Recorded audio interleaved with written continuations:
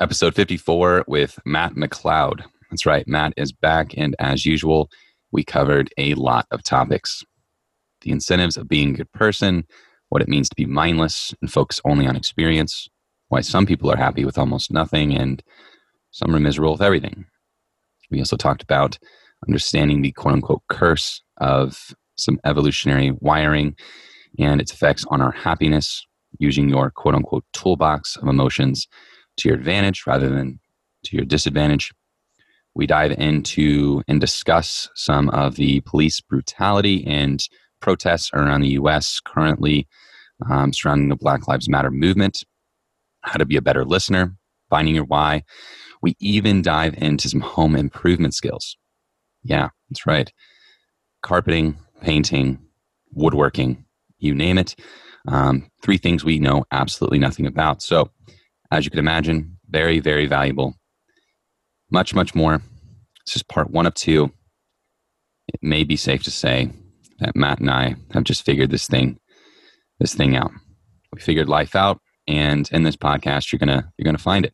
You can figure it out for yourself. So, huge shout out to Matt.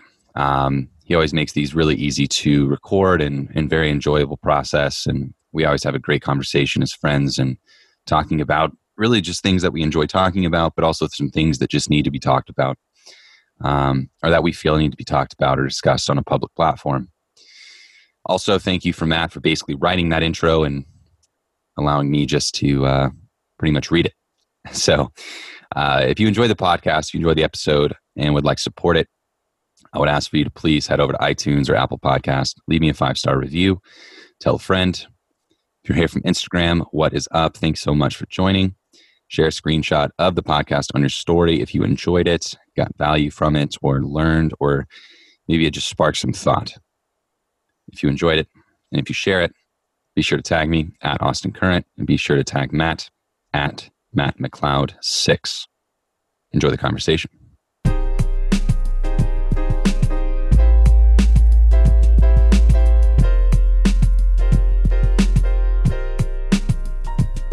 Oh, it's going good, man. I love your name that you put for yourself. The shit? Yeah. I mean, I figured I would just be quite honest and just portray reality right now.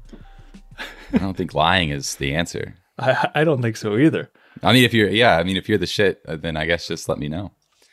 Yeah, man, I've been good. I've been busy, which has been great during this time, and staying busy. And we just recently moved back to Kentucky, so getting used to the humidity and the worst possible way to live your life here as far as humidity goes. I hate humidity.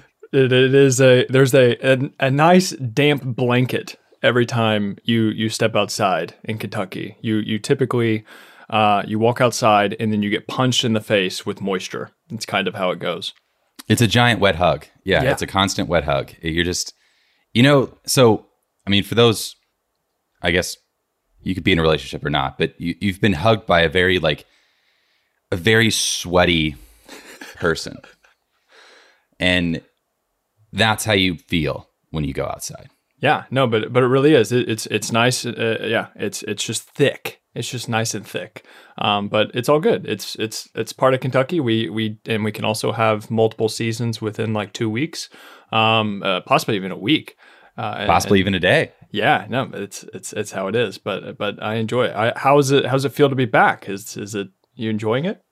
Yeah, man, it's been good. Home ownership has been good. We've painted. I painted my room or my office. Ooh, I like it. It's a dark blue. Yeah, I was gonna say, nice little navy there. Yeah, so the house was built around 1922-ish, and I don't think that the walls of my office had been painted since the mid-90s. So got it. Here we go. Painted it blue. It's a darker blue. Is there some shag carpeting on the ground as well? It's not shag. I think the carpet was put in probably also in the 90s. Thankfully, not the 70s or the 80s, but the 90s carpet. It's flush enough, but not to the point where there's like kind of like fluff balls that come off of it, Right. It's plush to the point if I lay down on it, I'm pretty comfortable. That's important. So yeah, there's great wood floors underneath it. So the rest of our house is wood floors, and for some odd reason, people got into this idea that they wanted carpet everywhere instead of wood. Yeah. So, dude, we'll eventually pull it up though. Listen, dude, I hope everyone's taking notes because this podcast, we're starting off strong with some carpet talk. And so I don't know if people know this or not, but It's life-changing. We're also home improvement people. So we can help you get in some great shape, help make your life better, but also we can talk about which carpet to put in your house or what to paint the walls. We're very what is it? We're good at multiple things. That's what it is. Yeah, well, we're multiversed, and I think it's really important to know that Matt and I do have a YouTube channel, a DIY YouTube channel together. So if you go on YouTube and search for that, you'll definitely find it. The dad that went viral on YouTube that like I saw that from your email list. Oh yes, oh yeah, because I wanted to share it with everybody. Yeah. I thought it was just so cool. That's awesome. I need all those videos. Listen, man, because this dad basically made a YouTube channel for all the kids out there, or even adults that had never had a father. And his channel was called oh shoot, what was it called again? Like it was like shoot. Something about like, hi dad, can you help me? Or something like that. Or like, dad, yeah, what do I do? How do I? Dad, how do I? Yes. Yeah. Okay. I was on your email list, so that's why. There we go. Yeah, I slipped up there. But yeah, Dad, how do I? And so basically all he does is answer a bunch of questions that a typical quote unquote dad would answer. So like how to change the oil in your car, how to iron a shirt, how to fold laundry, like all these different things and all these different videos. And this guy is just, he didn't like, he's not part of anything. He's just a regular guy putting out videos for people who didn't have a dad. And then it blew up on Twitter. Like I'm saying, like, I think like 2 million retweets or something like that. So well deserved though. And I looked Facebook too. I looked at his account, like in the picture, if you look on Twitter and you see the picture, it says like 15,000 subscribers or something, which is still great. Like it's awesome for what he was doing. Cause there's no production value with this dude's setting up his phone or camera or something and just hitting record. There's no editing, nothing. But then I just checked the other day. He's over 2 million over 2 million subscribers. And that's it's just amazing. The power of the internet, man. Oh my gosh. It's good. I'm just happy when good people win. You know what I'm saying? It's like this guy, he was completely harmless, completely genuine. He didn't have to do this. This wasn't like his job. He wasn't a YouTuber or anything, but it's called Dad, How Do I? And it's just, I thought it was such a cool concept. Yeah, I mean, and I think that's a great topic to actually touch on here first. So, past carpeting and past Matt and I's DIY channel that has 0 subscribers currently, but we're catching up to Dad, How Do I for sure. Yeah. I think the topic that I've discussed it periodically throughout the last 3 or 4 episodes with people because I'm just super interested. I've recently finished reading The Black Swan by Taleb, or is it Talib or Taleb?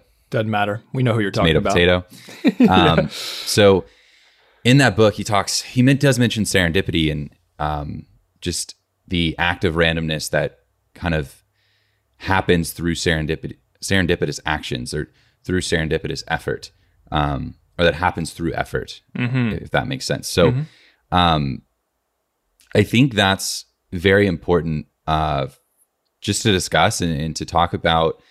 And I also mentioned this on my previous episode with Danny, but I had recently made a post on Instagram yesterday. Which, dude, I'm catching up with, while you look for it, I'm catching up with a bunch of podcasts now that I can actually go back to the gym, because that was actually my main source of listening to podcasts was, besides like comedy podcasts for entertainment, like my main source of podcasting was during the gym. So because I can knock one out, like if it's an hour long, typically I can knock one out. So I'm excited about that. Same, like me, it's walking. So now we're about a mile from our gym. So we just walk to the gym. So that's a great way to kind of catch up on some stuff to and from the gym. But anyways, the point of my post yesterday, I took a couple lines from a Mumford song that I really love, and that song's called Delta. It's the album single on their newest album. And the line reads, "What's beyond, I can clearly see. That beyond, that's beyond me." And it's like, man, if that isn't so true, when looking at, relevant to my life, like I can put it in context to my own life, like seeing things from the past, like you can clearly see, like maybe this is what led to that, or this is what led to that. Or at least you can sort of extrapolate some things and forecast some things as far as seeing how things may have happened. And kind of to build on John Berardi's point of, it's easy to look back and understand that you've grown, but it's nearly impossible to look forward and see that you're going to continue to grow. And I really parallel that to that beyond, that's beyond me, because what is beyond all of us. And I wrote that in that caption, but we don't quite know what's beyond us. And to talk about Dad, How Do I's YouTube channel, like the dude is just putting out, he's being a good person. He's putting out content that he knows helps, and he's doing what he wants to do without any expectation of return or reward, or he's going to blow up. He's not doing it to go viral. He's doing it just to help. And I think through reading Taleb's book, talking about not only luck, but also the act of randomness, you don't know if you're going to blow up.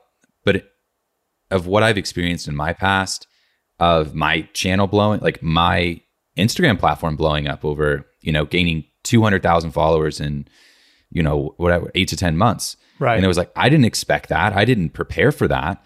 I was just trying to put out good stuff, and it just happened to catch on to something that's plenty of people shared at least once or twice.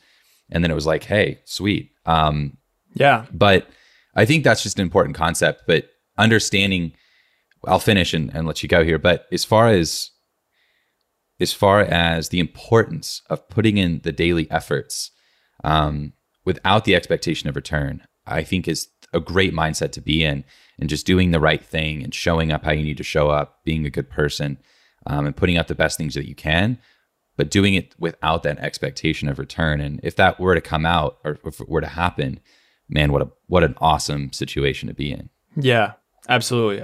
I think I heard this concept first from Gary Vee, from Gary Vaynerchuk. Despite what people think about Gary Vee or whatever, I'm a huge fan, but he said something on this topic that I think about sums up what you were saying. And he said, karma is very practical. And so especially good karma. So the actions that we take on a regular basis. So Dad, How Do I, right? Like he did these videos, and then one day somebody catches it on Twitter, and then social media just essentially rewards his good behavior for what he's been doing without him even realizing it. So yeah, I think the concept of karma is practical, because it's practical in the sense of benefiting everyone else, but also in benefiting yourself. You know what I'm saying? Like that good karma, it just it replicates itself so easily whenever you're doing it on a regular basis. It's just like whenever you consistently stack the cards in your favor over and over and over and over again, it's like all you need is that one little spark or whatever, that one person to post you on Twitter, and then that's your kind of your virality moment. Or it's like you could, because I don't know how you consume content, but whenever I find somebody that like I really fuck with, like their content, what they stand for, who they are as a person, I will typically go in if they have a bunch of different things. So if they have whatever podcast or YouTube channel or Instagram content or something like that, I'll go through and read all of their stuff, listen to it, watch it all. Like I consume obsessively with people that I find, and then especially try and, if I'm trying to take a part of them, extract whatever value or relatability or things that I look up to in them, and I try steal to responsibly. Yeah. It's exactly right. I try. It's like I want to steal whatever it is that I look up to in them to try and mold it into myself, to be more malleable as a person, basically. Yeah, and we've talked about that before on a previous episode. That concept, that Austin Kleon's concept of like stealing responsibly, and we all kind of like originally work off these frameworks of others, which is the totality of history since forever, especially since the written word, and the kind of the scribe of writing down thoughts and being able to pass information on from generation to generation. And I think that's a documented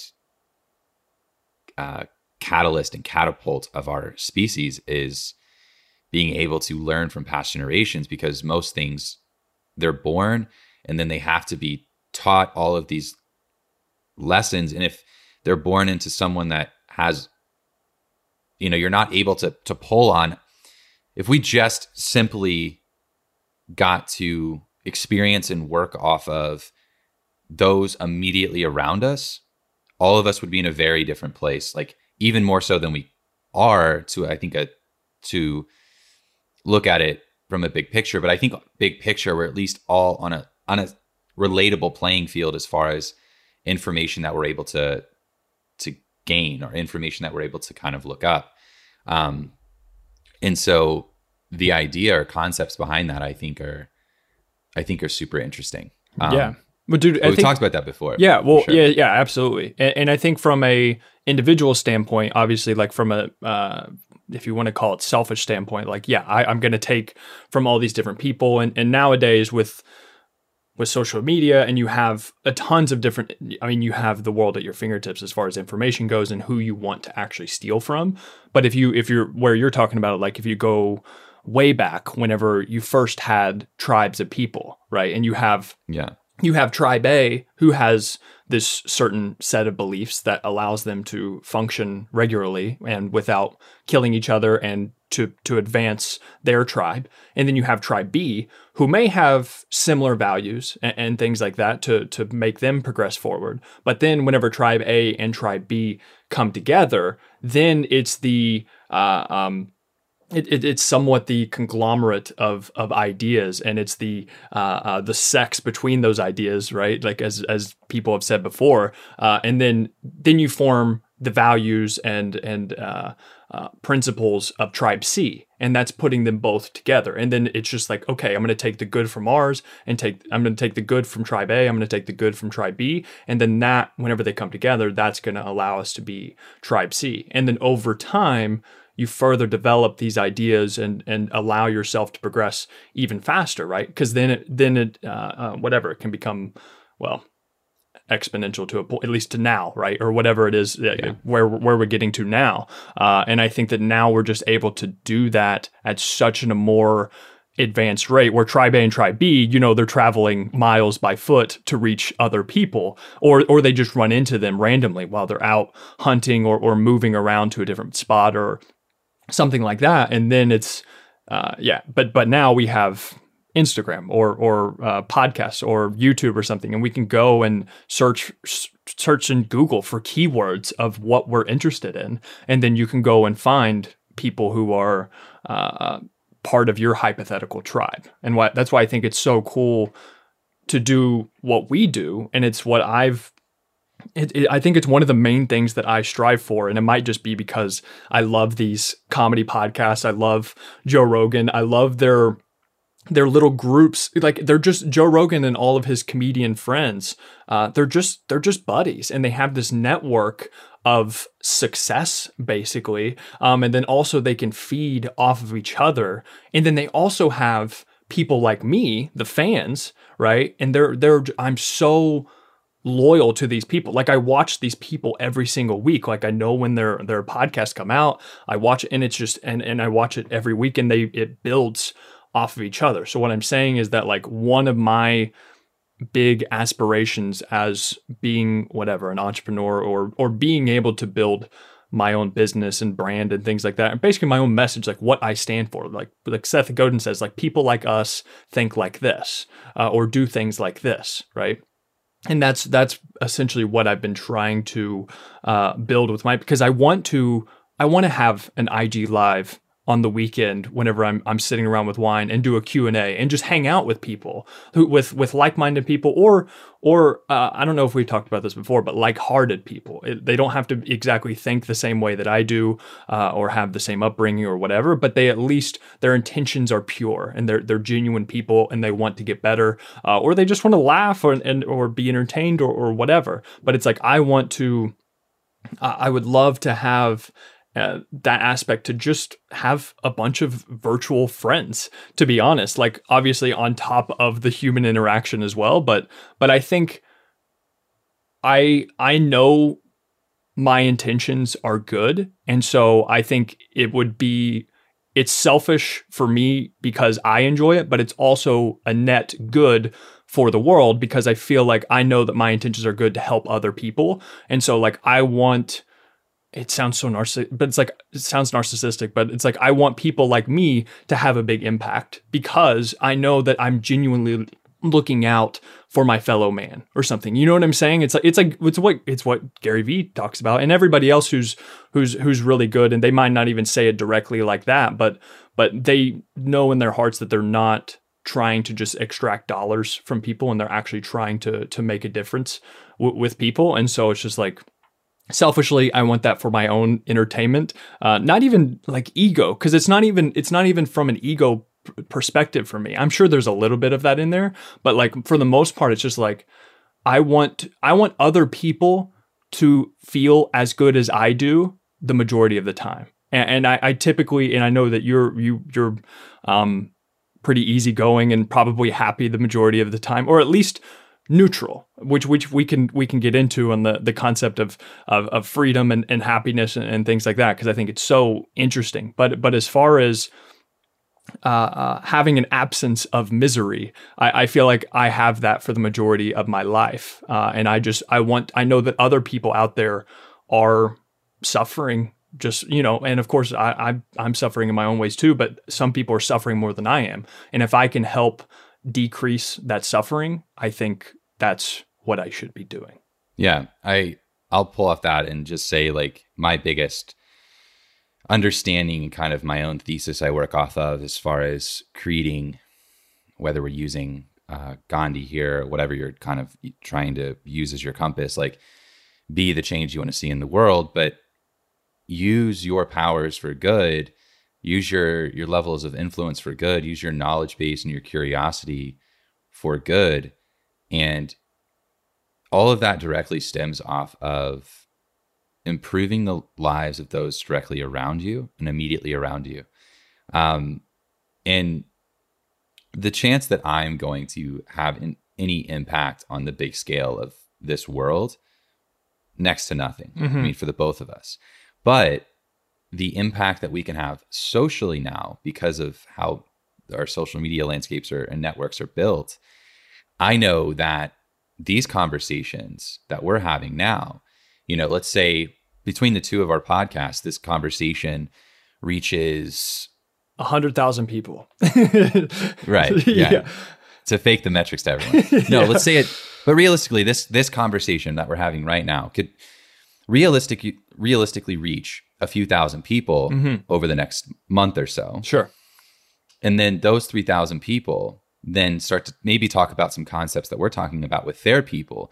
And that's how these ripple effects start to happen. And I think that's why these conversations are important.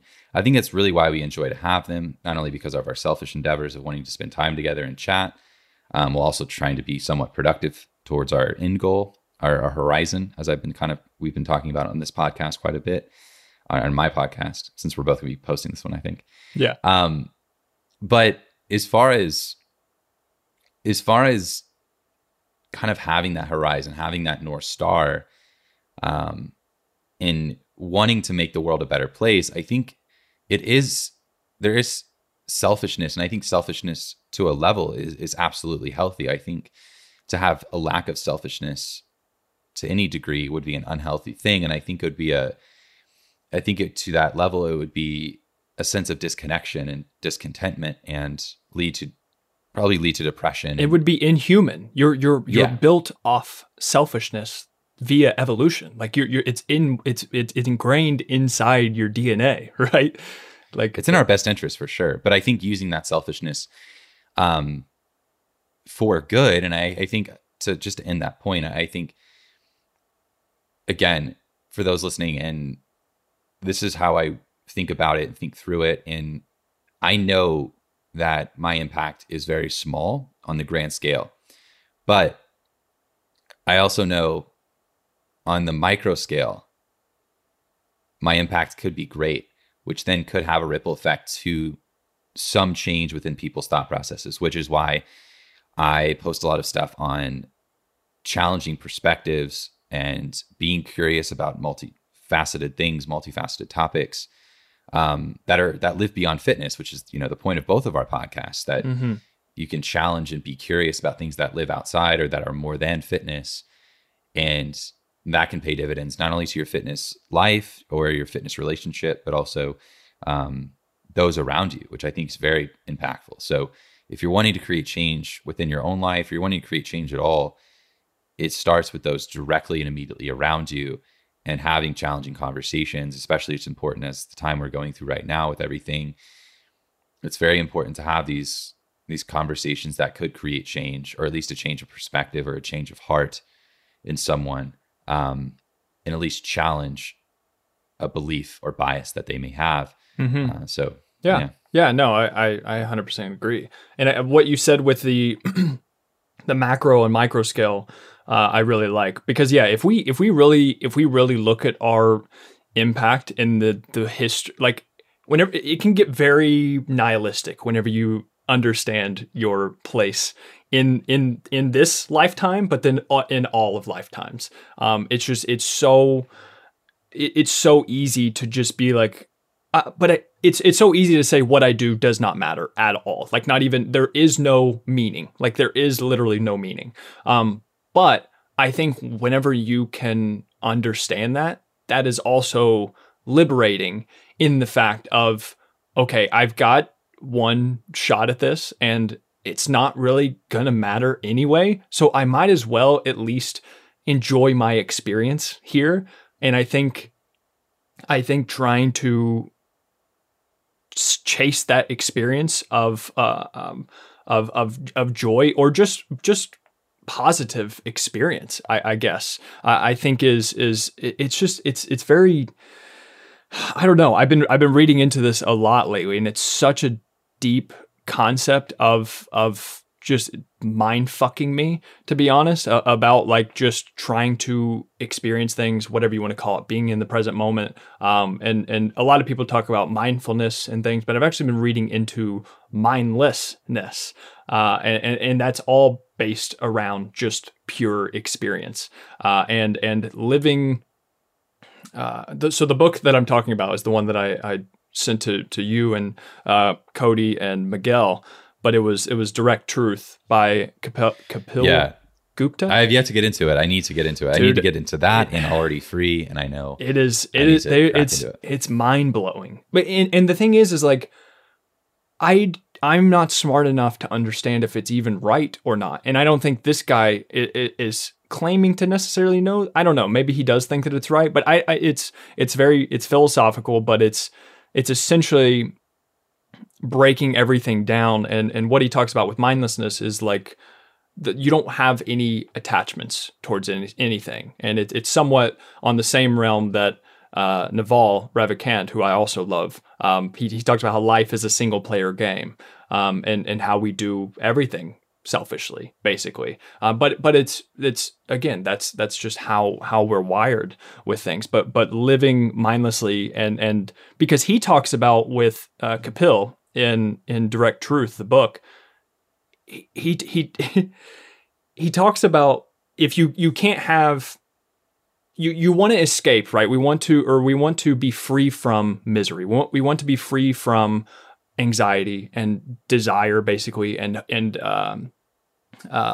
sadness, whatever, all these different negative emotions. But he was basically saying, like, you cannot be free from all of those with also trying to be free from happiness and joy and hope and desire and all of these different things. So that's what he's talking about, is being mindless and simply experiencing going through life and he's basically like, why does, and again, this is going to sound like woo-woo bullshit to people, and I'm doing a terrible job of butchering it, how to explain it, because it's complicated and you should get the book. However, just read the book. However, it is a really good book. It's short, it's a quick read, and he does it from like a question and answer type format. Like it's literally question and then answer, the question, answer. And he goes through a variety of different ones, and it's great. But he was like, why does, well, one of the first examples, he was like, whenever you're hungry, like, why do you eat? And he was like, it's just because you're hungry, right? He was like, is there any meaning behind that? Or he's like, why does the river flow to the ocean? He was like, why does the tree grow? You know what I'm saying? Like, why is there any meaning behind any of these things? There's no meaning. It just happens. Like, it just works that way. You see what I'm saying? And it's just, yeah. And it's really, it's just interesting stuff whenever you try to think about it that way and try to, give up the struggle and the resistance against how you're feeling and what you're going through. And this is where the book Already Free, which I think explains things a little bit more from like a scientific perspective and less woo-woo philosophical. And the other guy's a doctor too, but I don't think he's a psychotherapist like the book Already Free is. And it talks about Buddhism as well. But he in Already Free, he talks about it in a different light that's more comprehensible, and I think it sounds more reasonable as far as giving up the struggle of the immediate experience and anxiety, and more so just understanding it is what it is. Right. And it's, yeah. Continue. Feel free to jump in, because it's fucking tough to describe, to be honest. Yeah. It's a tough thing to talk about. And I think because there's levels to it. Right. So the first level I kind of started to break that down with was when you said, maybe it's not right. Well, first of all, if it helps and it's harmless, I don't care if it's right. That is in my head, the definition of the placebo effect. And there is a lot of scientific validity to that, and countless studies on the placebo effect and the effectiveness of it and the importance of it within our society and our mental makeup. So as far as doing something that can help, but it may not be inherently true, it is to me the placebo effect. And in this, like to me, like if you believe in crystals, okay, sweet. Like if crystals give you the life that you want to live, and I think, I don't want to go any, we don't have to go any further past this, but I think that's a kind of a level to religion. It's a matter of this helps, and so it gets me through what I need to get through, whether there's truth to that or not. That's not for either of us to decide or even prove or disprove. So to that level, like again, if you're into crystals and you think that this certain stone brings you clarity, peace, tranquility, then awesome, dude. Like I am stoked for you, because there are other levels to that, to where you can start to break things down too far, which I think someone who is, this is where the sort of, well, if you look at the kind of the fitness way of looking at this, more training volume isn't better. More of a caloric deficit isn't always better. More understanding isn't always better. More curiosity isn't always better. More challenge isn't always better. Like there's a point of diminishing returns. If we're looking at this from like an economics perspective, there's a point of diminishing returns where things start to be unhelpful. And I think to the level, like if you read the book, if you read Direct Truth, and that's why I don't love like, oh, this is woo woo. Like this is what it is. Like it's interesting to me too, that if we say something that's scientific, we're like, oh, this is scientific. Like there's not a disclaimer to science, but there's a disclaimer to natural causes of unexplained things. Yeah. Which is interesting to me. But for the sake of for the sake of the art, staying on task here, I think too much of something can be harmful, and we know that. Like too much water can kill you, etc.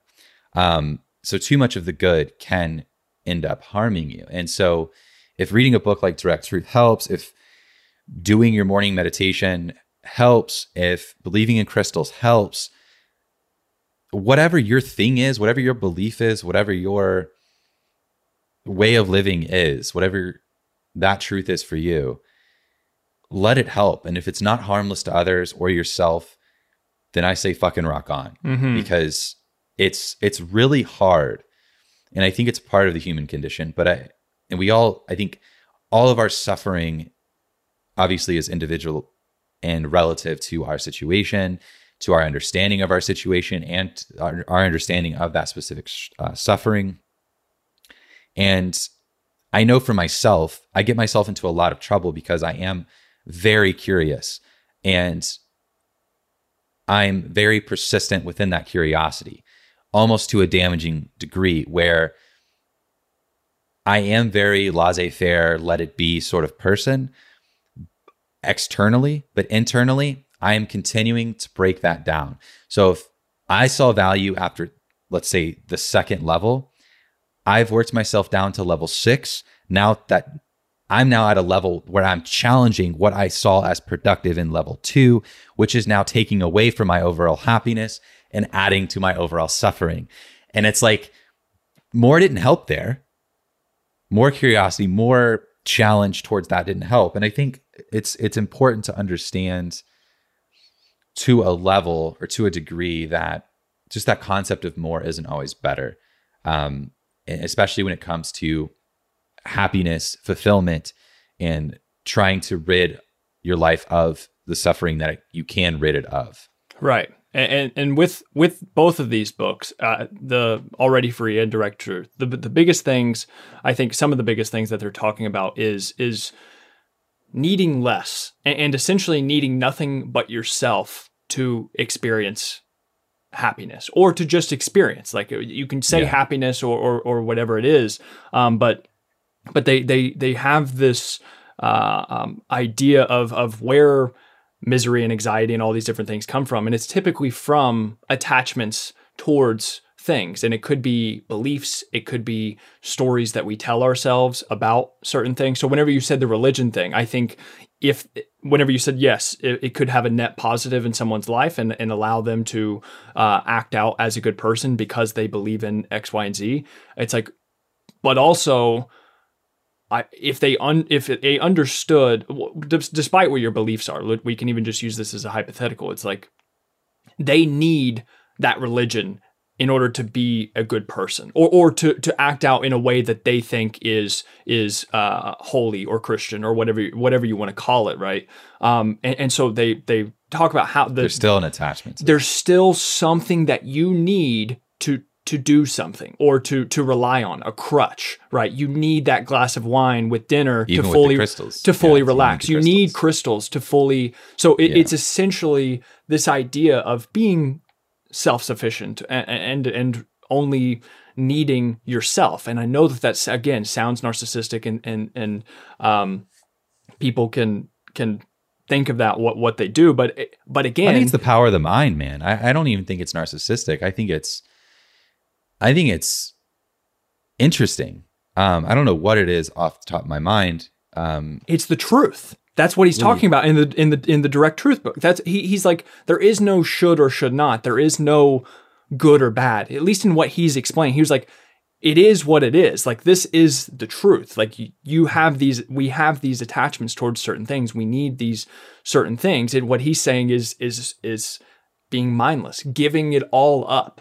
And that concept and thinking about that is so mind-blowing. And he even talks about, because then they talk about raising children. It's like, okay, well, what are you talking about? You want to have attachment to children or people who you love, of course, like you want to. He was like, but what typically ends up happening whenever people have these attachments towards their kids is they actually restrict their kids and they hold them back, or they try and live through their kids, right? They have these expectations for how this child should live their life. And those exact expectations and attachments and their own influence on that kid doesn't allow that kid to fully be themselves, because the kid doesn't owe you anything. The kid is a completely separate entity as a person. Like, they are their own being that they can do whatever they want. Like, they don't owe you anything. And so to think that you have the power to control them, or it all stems from your own attachment to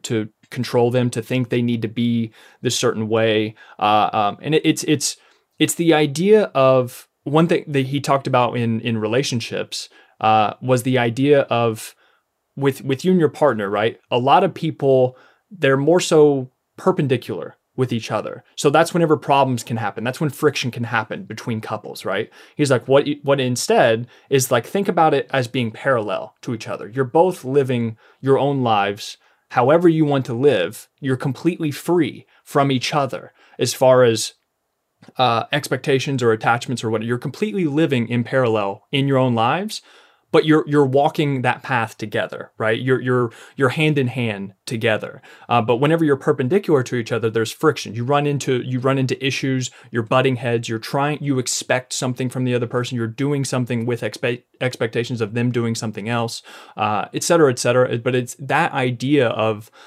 because it's not just like giving up entirely on that person or not caring about them or anything. It's just like, you're your own person, they're their own person. And then you walk that road together. And then the relationship is basically like a third entity, right? That's kind of what it is. And you're both taking care of that relationship and that connection together.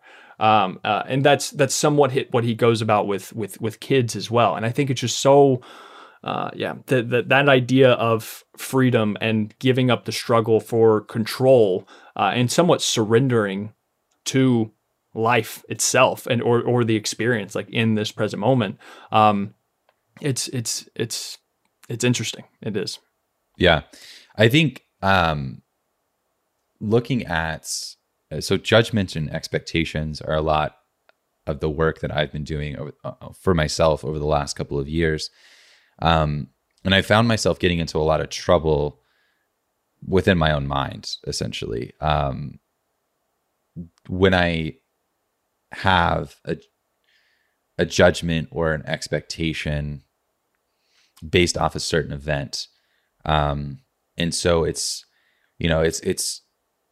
the ideas are more or less rooted in Buddhism, but it's not the event itself that is upsetting. It's your judgment or expectation of the results. That's the upsetting part. The attach, the belief, the story, etc. Right. Yes. So like, let's say again, a loved one dies. The act of them dying isn't inherently bad. They just died. Right. And I think that's the point that, Kapil's trying to make in Direct Truth. Like, the tree grows, the person dies. Right. Exactly. It's your interpretation, it's your judgment, it's your attachment, it's your expectation that person wasn't supposed to die. Well, you don't know that. Like, who the fuck are you? Yeah.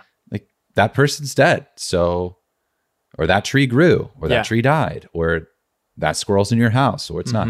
So it's like, it's bad because you think it shouldn't be there, or it's bad because you think it should be different. And and I think there's a lot of freedom to that detachment. And I've talked about this for my own in my own podcast episodes over the last few weeks, is kind of this concept of releasing expectation and releasing attachment, or practicing or actively practicing detachment from these concepts and ideas. And so it's like, and I think that's the beauty in when we kind of talk about what we originally were talking about with serendipity. It's, look, I'm going to wake up and I'm working on a project right now, the book, and I've been waking up. My alarm goes off at 5:30. I'm in here doing project work, writing, doing whatever I'm doing, organizing shit. For the first 2.5 hours, I'm awake. I don't know what that index is into. Like, I know it's going to turn into a book, but like, that could be why that could be accepted by people. It could be not accepted by people. And it's not that this process is good or bad, or the fact that it turns into something or doesn't is good or bad. It's just the fact of the matter that these words will be put into a book that exists. And that's my only expectation. Like, truthfully, I don't know what it's going to be. I don't know if people are going to enjoy it. I hope they do, which that hope is now an attachment and an expectation, right?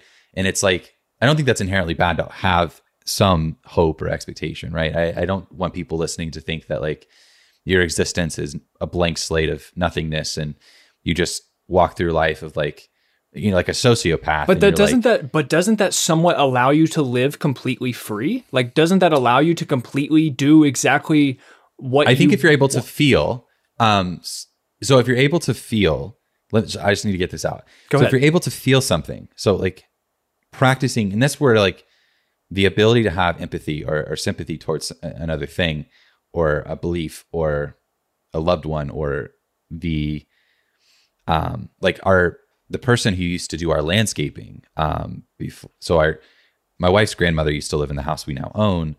And there was, one of the nicest dudes I've ever met in my entire life. And him and his family used to come and do our yard landscaping at at this house. And since we've moved in, they've done it once or twice. But once I got a mower and a hedge trimmer and like you get all the yard supplies, he came over because it's like his thing was he just came over every kind of periodically every 2 weeks and would do it. And he came by, knocked on the door, and he's like, you know, it looks like you guys had someone else do it, or you guys got your own stuff. It looks like it's already done. Just checking that you don't need me. And like the empathy I felt for him as someone who makes a living off client services, like my wife and I looked at each other. We legitimately felt terrible. Mm-hmm. Watching him walk back to his truck it was awful. It was heart-wrenching to be like, but I don't know it. That could be a relief to him. Mm-hmm. It could be like, oh man, finally I don't have to do this yard, mm-hmm. or finally I get more time with my family. Yeah. Or it's like that. And there's many ways like you could look at this and break it down, but I think it's important that we felt empathy in that situation. Like we were able to feel for someone else, but we were also able to detach from that and just be like, well, this is just the fact of the matter. We need to save money. We have our own stuff, so why wouldn't we do it? And then for him, like I can't put my beliefs or expectations onto him. Like it could be a huge relief in his life. Right. Now he gets to spend another hour, 2 hours with his family. Now he gets to take on a bigger yard, a bigger client, because he no longer spends the time on my yard. And so like there's so many things that could unfold or happen because of that one thing. But I do think it's important that you have, again, like you're not a sociopath in the way that you just, you can watch someone get murdered and you're just like, well, I have no feeling towards that. Right. But you're able to feel something, but then detach from it and then examine it objectively. Correct. I think it's more so because I think we've talked about this before with meditation. You said that you used it as like a tool when you need it, basically. I'm a fair weather meditator is what I'm. Fair weather meditator. There you go. Yeah. And I like that. And I think that having this by reading these books and things, and I agree, because I think the concept of being mindless is just for me. I don't want to necessarily be mindless unless I need to be in that moment. You know what I'm saying? Like unless I need, sure. Unless there's certain times you need to be like and like you said, detached. Like you're detached from the experience. It is what it is. Or you're not detached from the experience. You're detached from the beliefs, the attachments, the interpretations of that event itself, in order to get you through whatever that is. And it's somewhat like the stoic mindset, etc. That's kind of like control. You can control, and if you can't, then it is what it is. But yeah, I think I the reason why I like reading about the direct truth and then these books about freedom and everything is just because whenever I do have these certain feelings and emotions and these stories that I'm telling myself, I'm trying to have somewhat of a toolkit to deal with them, or like some Swiss Army knife for dealing with different experiences, right? That's kind of what I'm going for here, and then reading about those. And I think it does come, a lot of it does come down to understanding about these emotions and about these feelings, and understand, like, it is just emotions. And this is what I talked about on the email newsletter, talking about success and how it's just, I feel like whenever you realize that life is just a series of games of you just trying to get to the next step in the hedonic treadmill. And so the story that I told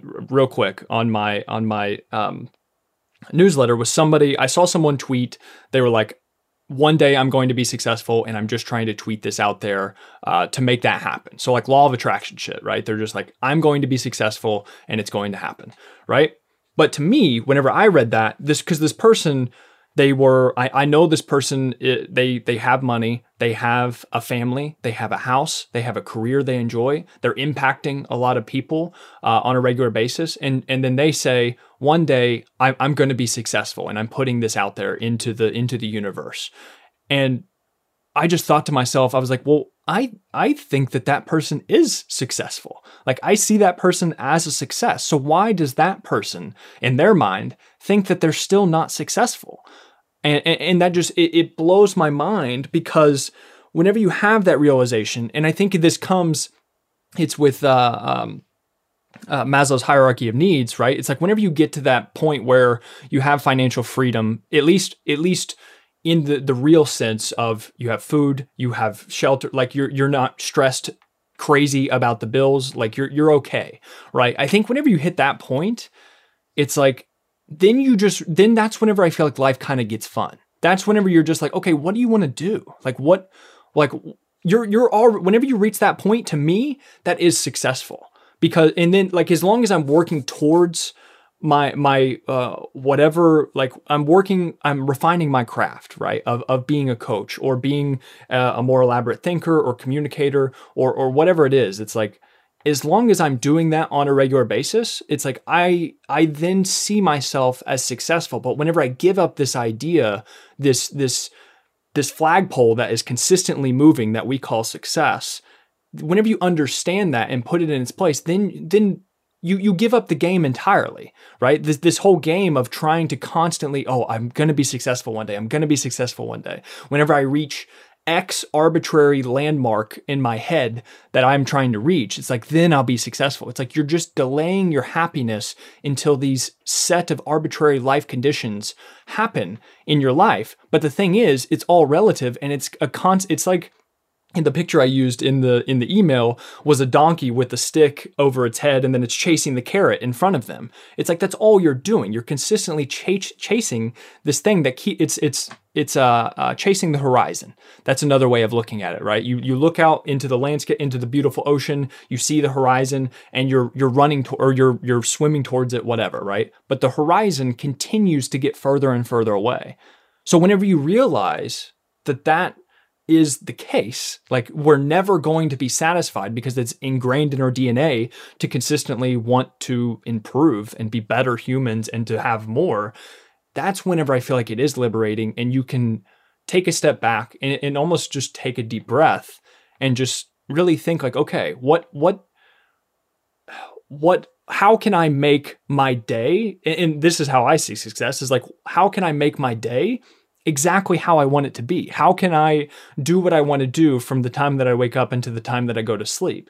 And even the painful things, like Mark Manson talks about, like choosing your pain in life. And I think that like, I'm not saying that I'm going to wake up and just everything's going to be super easy that day. I'm going to have fires and things that I need to put out, but I chose that life. And that's freedom to me, whenever I can choose my pains, and then I can also choose my successes and the problems that I have to deal with on a regular basis. So yeah, I think that the idea of success and the rat race of comparison with other people, it's just, that's what I'm trying to really convey to other people, because I feel like that's one of the deepest roots of suffering, is chasing quote unquote success. And it's just, whenever you have, like I said, whenever you have that financial freedom, whenever you've got your bases covered, you're good.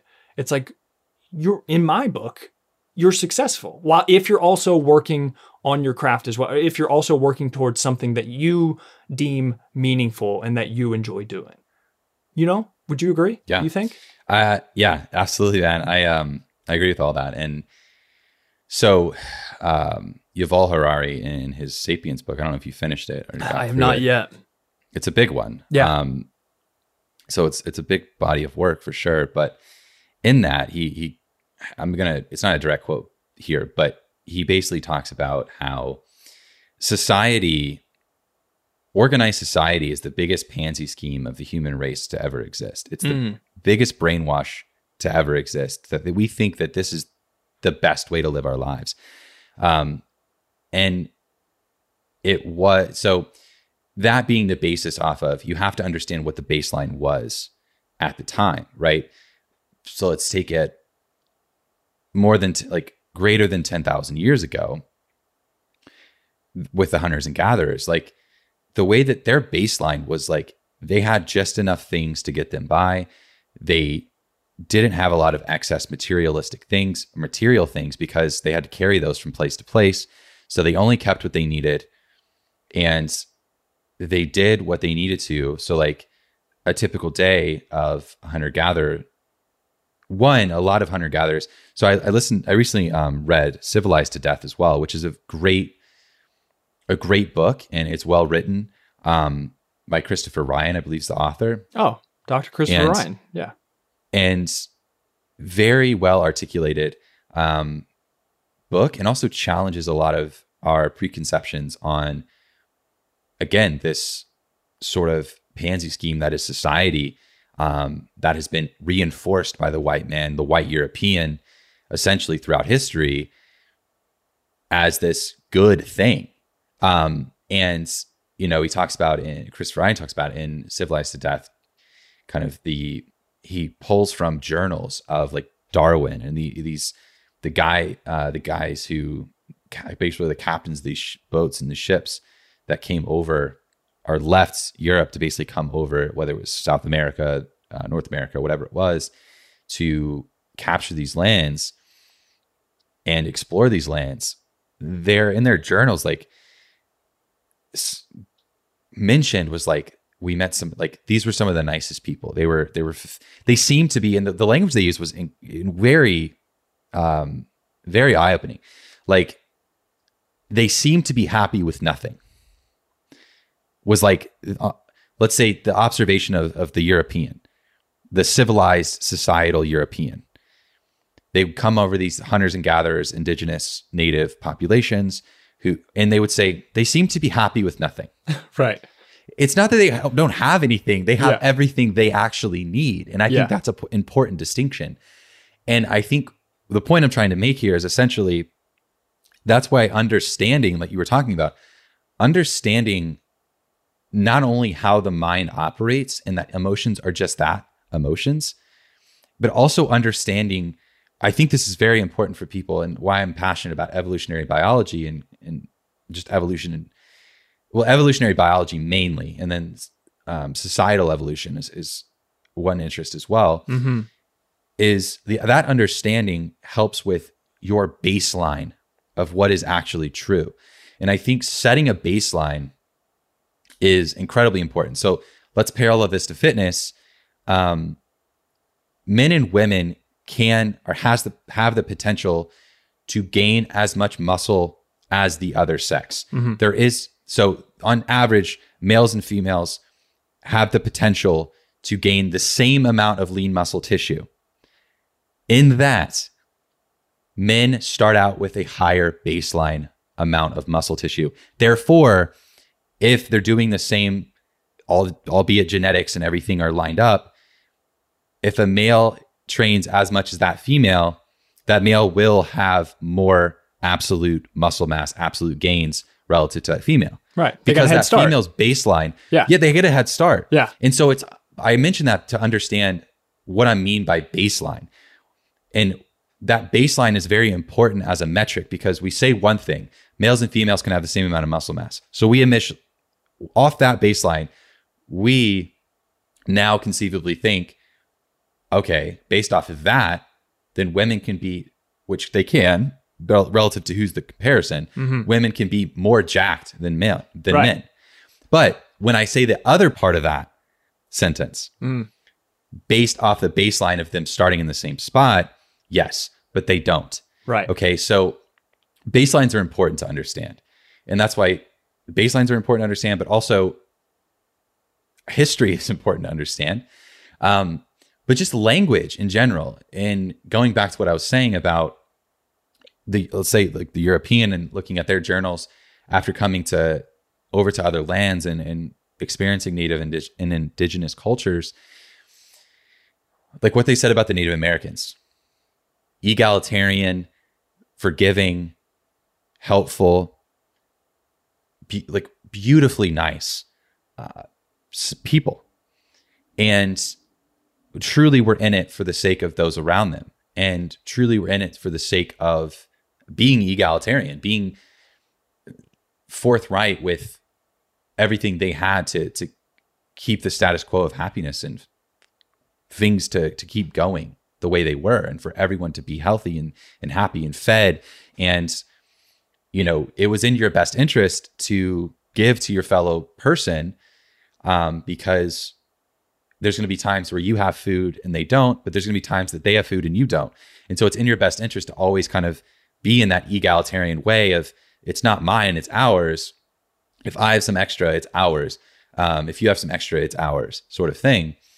Right, because that short-term sorry to cut you off, that short-term selfishness of eating all the food and not sharing with other people. Sure, you may be fed that day, but whenever it comes to them finding food and them not sharing with you, well, that could equal death for you, right? Like over a certain amount of days, right? So that's what, like what you're saying. It's in the best interest of everybody to share food and to become a society like that. Yeah. Yeah, and I just to second the point actually I made at the very beginning, just to kind of wrap it up for myself.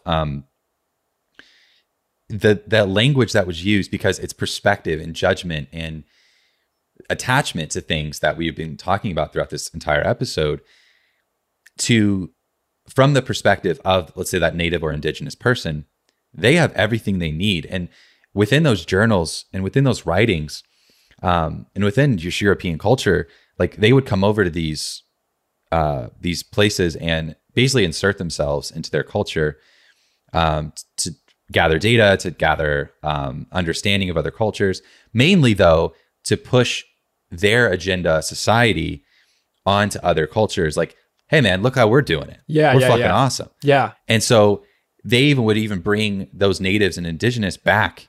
They would basically capture them. That's what they did. They took them hostage, but they didn't think so because their intentions were pure, quote unquote. Right.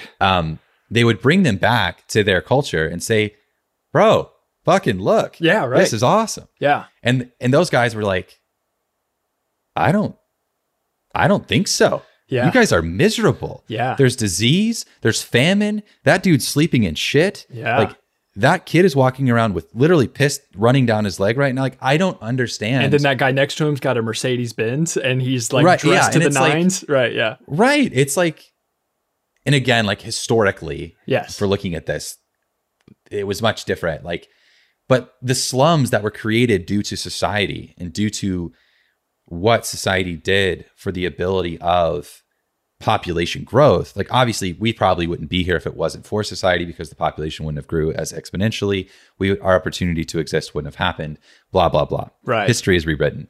But that said, that doesn't mean that it was just because it happened doesn't mean it was in the best interest of the happiness and fulfillment of the people that were here. Yeah. Or advancement, I guess. Or advancement in general of the species. Right. Yeah. Because you've got to think also because I as far as baseline happiness with those people, but you also have to think of like medicine and technology and those. Sure. So but it's also a lot of disease we have. Yeah. Is due to society and due to the way that we now. So hunters and gatherers, they didn't spend time around livestock. They didn't spend time around things that we now have. Coronavirus. A lot of the things that we get from poultry or from livestock, a lot of the disease we have, I think tuberculosis, to name just one there outside of COVID that we're now fucking dealing with. Yeah. A lot of them are originated from basically societal livestock habits. So it's like, yes, we now have medicine to cure the problems we created. But that said, like, and even this was another interesting point that the Civilized to Death book brought up, but it's understanding statistics, how you should understand them, and that we think of ourselves to be superior because of our life expectancy being greater, which is a untrue statement if you actually look at the statistics. So he explains them in the book very clearly as far as how we judge the statistics of life expectancy of the hunters and gatherers versus how we judge our own. And so we take into account all death for the hunters and gatherers, which brings their life expectancy down to about, I think like around 35 years old or something. Right. Sounds about right. There was absolutely people who lived into their 80s, and it was a common thing to live well into your old age in those societies. Obviously, the ones that didn't have to completely move around and experience ice age, like a bunch of random shit, right? Like, sure, there's a lot of stuff that happened, but doesn't mean as a whole that those societies were set up to fail at 35. Like, they were taking into account the fact that, yes, our advancement in like childbirth medicine and technology has helped more babies stay alive, which has increased the life expectancy for us and how we're judging that. So like, let's say 1 in 5 babies that were born lived past the age of 10 or something, which obviously is going to bring your total life expectancy statistics down, because let's say you have a fleet of 85-year-olds walking around. Yeah. If everyone's fucking 1 out of every 5 people are dying before the age of 10. Yeah. Doesn't matter how many old ass fucking people you have walking around. Those statistics are low. Yeah, for sure. But then he brings up the fact of how many babies are lost. And again, we're not going to get into right or wrong here, because it just is what it is, based off of child loss due to either abortion or delivery complications or stillbirths or whatever it is. We don't count those within our census of life expectancy. In modern day statistics, we don't count those in there. Right. So that would fucking terribly wreck our statistics. Oh, which, yeah. Again, that would be interesting. You have to think about what is the agenda we're trying to push upon, the society, and looking from it as a perspective as he was talking about as well, which I thought was a very interesting point he brought up. We didn't have poverty until we had society, because poverty fueled society, because now there's a reason. So like if you look at hunter and gatherer, things which I was going to talk about earlier, or just smaller tribes, we could just call them. Mm-hmm. Again, hunters and gatherers, that's a blanket statement of how that tribe or little civilization lived. Right. They did the work they wanted to do. Mm-hmm. If they wanted to hunt, they hunted. There's data that he pulled off from archaeological data that he pulled from, and people who are experts in those fields talking about the way that these societies lived, or not societies, but these tribes lived, these people, this way of life that they lived. Like you had a choice to do things. Obviously, if you needed food, you had to go out and hunt. But if there was a hunting party in your tribe, like it was up to you to, most of the time, I'd say in most tribes, let's say on average, not all, that you had the option to go if you wanted to. Right. And you had freedoms to do what you wanted. It wasn't a life or death situation. Like, I don't fucking feel like going to work today. I don't feel like getting up to kill something. You had that choice, which is but once society came along, now the only way you can operate at that lower level is to do the grunt work of those who are now on the superiority of that hierarchy. And you got to do the bidding for them, which now your whole existence is making sure that society as it stands with this hierarchical viewpoint and structure is now fueled by that poverty and the grunt work and the minutia that makes up and keeps that engine churning, essentially. Like thinking of like watching the Titanic, and it's those guys in the coal room with all the people up there at the top just enjoying talking about God knows what. That is not a problem, really, probably. Obviously, until they hit the iceberg, that was a huge problem. Yeah. But you got those guys in the coal room that's shoveling coal into these furnaces that kept the giant fucking boat going. And so it's like, again, just it's the baseline of understanding. It's the baseline of perspective. I think that's so important. And I think it's the language that we're using to best explain. And like you said with that tweet, I'll wrap this up. Like you said with that tweet, I will be successful. And that is, we could say, if we're looking at sides of A and B, that is very much on the side of the societal driven European at the time of, look at those people. Like, they don't have success because they don't have this. But those people, let's say side B, the natives, indigenous, they're looking at the Europeans as like, those poor souls. Right. They have so much misery and famine and unhappiness and so many things. Why do you have all these things? You're not even using that. You haven't used that since, for 15 years, yet you're lugging it around. Like, and there's so much unhappiness. And I think it's understanding that both are and can be right, depending on your perspective. But I think it's healthy to realize, to be a reductionist in the way of nothingness, to be a reduction in the way of mindlessness, of needing to kind less. of stay on theme, needing less. You don't need it. You truly need yourself and those directly around you who love you and keep your life fulfilled and happy and going from an emotional standpoint, because that's an important part of health. But it's understanding that baseline, which I think is incredibly important. And the whole fucking point of that whole riff or ramble. Yeah, no, I love it, dude. I 100% agree. I think we're just... Hey guys, Austin here. Thank you again for listening into the episode. It means a lot. If you can, please head over to Apple Podcasts and leave the podcast a 5-star review. This does help us grow and be found by others. Also, just wanted to mention, if you guys are interested in free education based around training and nutrition, be sure to check out physiquedevelopment.com/free education, where you will find free downloads, videos, articles, etc. No strings attached. Again, thank you. Chat soon.